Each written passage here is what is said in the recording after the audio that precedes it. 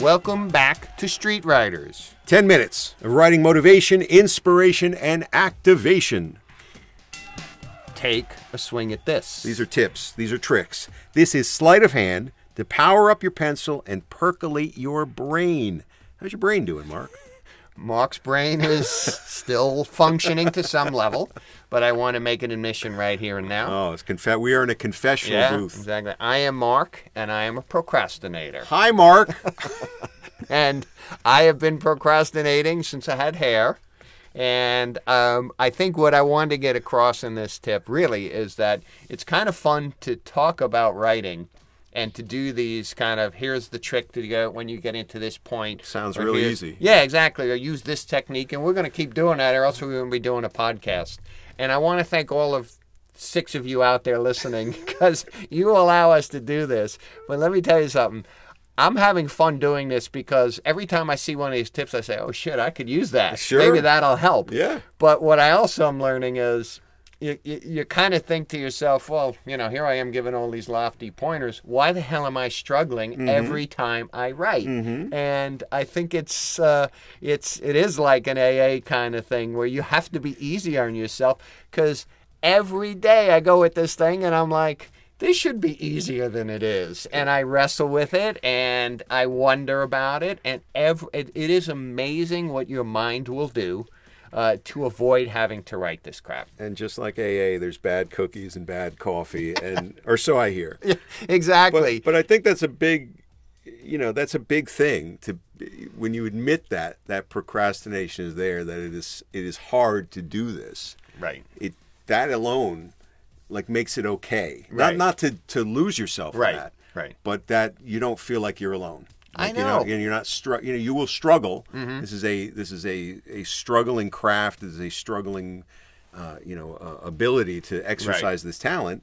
But that's okay to admit that. I guess it is. And you're right, it is. I just find it funny because if I go back 30 years when I was a young man or 20 years or even then, you think you're going to get to a point where it's like, okay, this is going to be Stephen King belting out on a computer. And I'm sure Stephen King goes through this. But when we started doing this program and you think, well, I got all these tips. I know how to do this. And then you're sitting in front of the computer or your notepad and you're like, shit. Yeah. I think I could write this, but I don't feel like it. Or I thought I could write this and I can't. And it just seems like, it never ends. And for every motivational tape you buy or creative how-to book, and I've got a shelf full of them, I'm sure you do too, and they're good, and they give you ideas, but at the end of the day, you move the goalpost somewhat, but then something else gets there. Right. And it is a constant thing, and it's fine to admit that so long as you make it a mission to continue to work toward it. Yeah, I think it's kind of like it's a miserable process, and the only thing that will make me feel more miserable is if I don't do it and think that it beat me once more. Yeah. And it's funny because, like I say, in my case, I envy someone who says, I locked myself in that room for 8 hours and I wasn't going to come out till I had 30 pages written and stuff. I can't do that. I'm thrilled if I can do my little 25-minute Pomodoro. I mean, it's like celebration. And maybe that's the best thing about writing for me is every day when that alarm comes off, I'm waiting for balloons to come through the ceiling like, congratulations, You may want to go write at Party City. Yeah.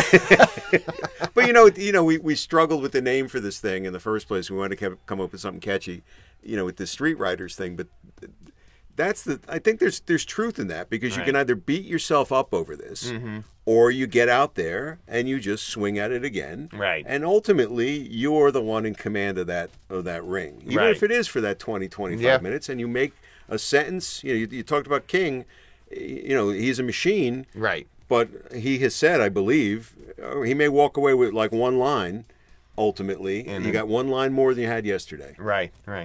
Thank you, Dan. I was about to go to drink, but you've saved me from continuing. Well, don't let me stop you from alcohol. That may be one of our tips in the future.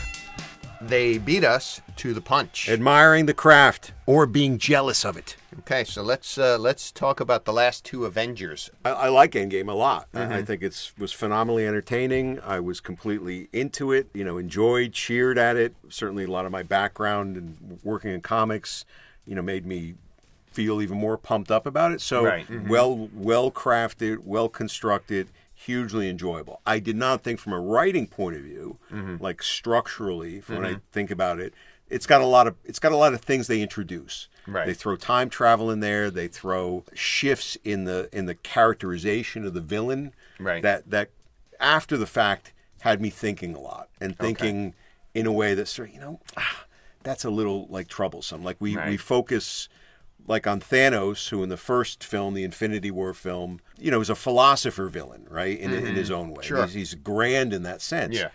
When you get to the end of this film and they have the big battle, which hugely enjoyable, hugely action packed, it's not the same character. Yeah, right. That's a good point. The fact that you're having this confrontation again, it is a completely different character that we are having that confrontation with. So while it feels like a continuance, dramatically it's a little bit different. Now I did not feel that in the moment, but things like that and the confusing elements of the time travel.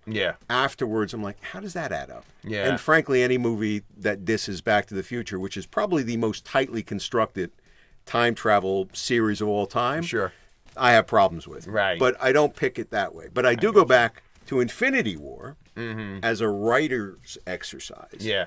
And I think back to that, and I find that hugely well constructed because of something the writers had said when they put that together. And they said they wrote it from Thanos' point of view. And that's interesting. I didn't know that. He's the hero. Right. He faces challenges. Right. The Avengers are his challenges. He has to find these stones are his challenges. He has to make hugely dramatic decisions and sacrificing his daughter. Sure. And at the end, he's chilling, right? Yeah, he's achieved his goal. Right. And he's kind of settling back. Right. And when you watch it that way, it's actually a perfectly well constructed point. film. Yeah. And while we look at it as kind of like a cliffhanger, right. It's really interesting from that point of view, where it's a hugely satisfying film, and I think more tightly constructed in that way. But that's, both are great pieces of entertainment. And this is from Dan, who wrote Daredevil comics and other comics for years. Hit us with your best shot.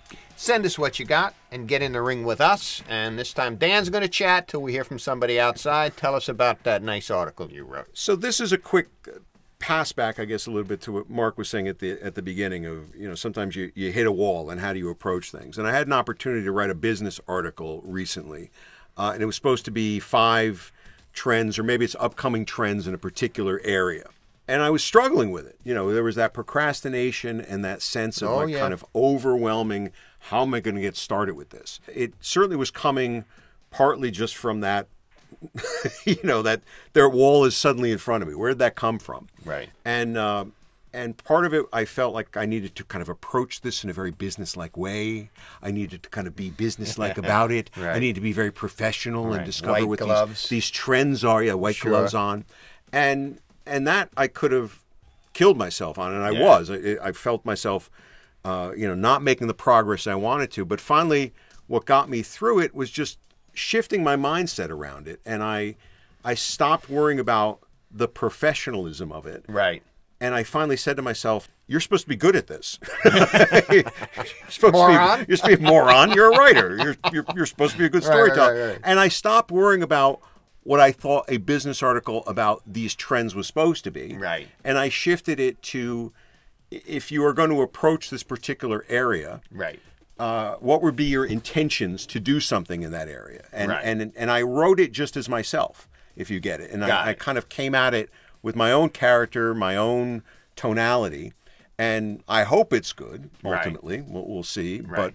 But it just freed me. And I think that was the key for me in approaching anything like that, of you have to be yourself, as opposed to worrying about the conventions of a particular structure that might be in your mind. It's a big difference when you're in high school and like your teacher's like, you've got to write it in this and you've got to write it in that. Right. At a certain point, you just, to my mind, you write. Yeah. And you allow it to kind of go where it wants to be, and you need to achieve a goal. Right. But to me, it was just very freeing, and I finally was able to do it. When you're procrastinating, sometimes, maybe that's a signal that you need to take a different tack. You know, like maybe Very you're much. fighting it because you should be fighting it. You know, and then you found in this case you're procrastinating it because you think you're kind of locked into this cookie cutter format, and you come out of it with something maybe even better and more refreshing.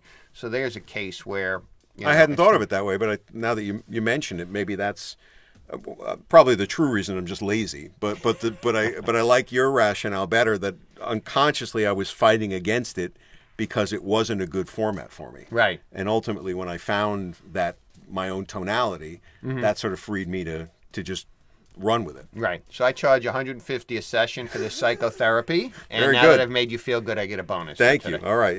The check is in the mail. So that's it today.